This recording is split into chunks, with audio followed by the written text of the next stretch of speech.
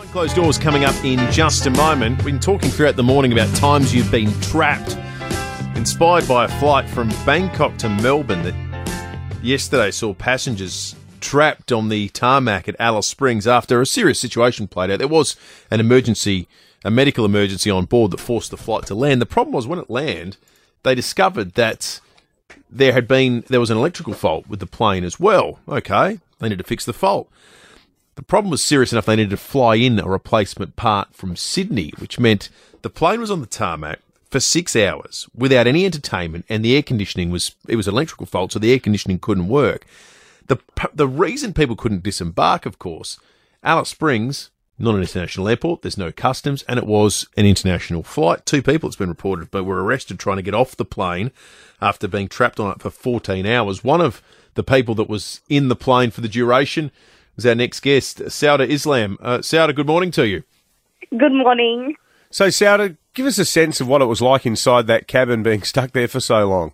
Oh, my God, it was absolutely hectic. So, obviously, as you said, there was a medical emergency, so we landed probably around 7 a.m., and then we weren't told initially anything, I think, because they hadn't realised the electrical fault, and afterwards, once the passenger had disembarked, the sick patient, they told us that, they're trying to sort out some issues.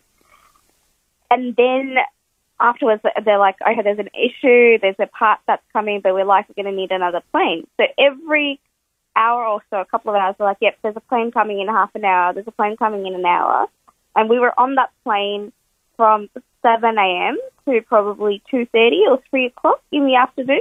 And then finally they let us get onto the terminal, and then the plane arrived. The replacement plane arrived at 4:30, and we left Alice Springs at 7 p.m. So we were there a total of 12 hours just waiting for everything to be sorted. What were people doing on the plane, Sauda? Were they getting up out of their seats and moving around, or did people sort of sit down like they were still in the air? I mean, most of the passengers, everyone was, I think, based on the situation, quite understanding. But as you can imagine, we're trying to walk around, trying to stretch our legs, trying to get trying to move around a bit. But because there's 300 people, it actually started to get a bit hot as well. And some people were getting a bit antsy, as you can imagine. There's also elderly passengers there who are getting a bit anxious, not feeling quite well. There's a few little, very small, like toddlers and babies who are crying for like 3 hours. As you can imagine, it's pretty distressing for them. So, it was quite loud because of all of that. What about things like access to the toilet? I mean, with that many people. Yeah, that wasn't great, as you can imagine, because I think there's only 3 or 4 toilets in the plane. And even in the terminal, there was one ladies' toilet and one gentleman, one for men. So that the line was like massive. So where are you now?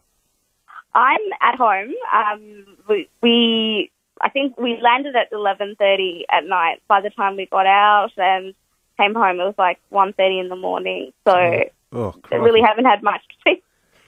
Had you been on holiday in Thailand? No, I was actually travelling through from somewhere else. Oh, okay. And I mean, this is the thing. Like, I actually, my family, my parents are from Bangladesh, so we live here. But my grandma is very sick, so we went to visit her, and then we were travelling. Me and my niece were travelling back. So I think, as you can imagine, we were pretty exhausted and tired. And then to have this happen right at the end of the trip is not nice. So how many hours were you in transit for in total then? In total, probably more than 24 hours, yeah.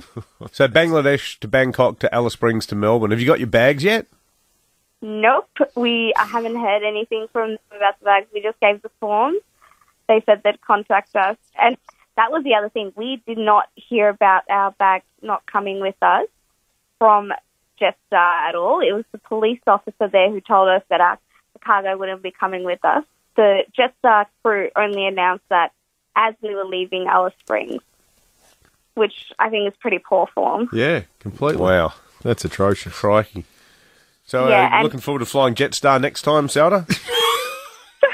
Probably not. I'll probably give them a miss. So What a shambles. I know. Well, thank you for talking to us. We appreciate it. You sound incredibly upbeat given you've spent more than 24 hours in transit and 6 hours of it stuck in one spot. You've got to look at the bright side, right? Like, otherwise I'd be too angry. Yeah, totally. Fair enough. Cheerful. Good attitude.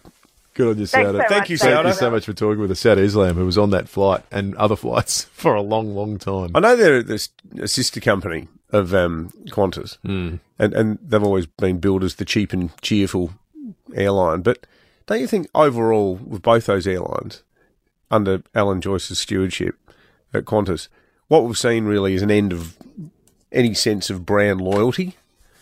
Yes. And interesting, that story the Tiser splashed on a couple of Saturdays ago about how the Adelaide airport is keen to get more direct flights.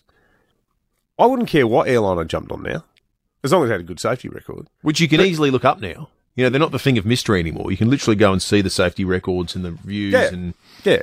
I don't know if I want to fly Burak again. That was a scary old flight from Jakarta to Sulawesi. That airline got shut down. Did it? By the Indonesian authorities, who, historically haven't necessarily run the tightest ship anyway. But Burak was a standout poor airline, even by Indonesian standards. But, if it was Qatar or, Singapore or, AirAsia, like there's any number of good airlines now that people just go, oh, yeah, I'll fly with whoever's cheapest. Well, and that's the legacy of the decisions that have led Qantas to this point in time. Now, that Alan Joyce would say, well, hang on, coming out of an era of COVID where you couldn't actually fly anywhere, we've, in the space of 2 years, recovered to a point where we made a net profit after tax of $1 billion. But what's the long-term cost of people doing exactly what you're saying? Yeah, totally. Which is to say, well, I used to go, I'd only fly Qantas. David Penberthy and Will Goodings, 6 to 9, 5AA Breakfast.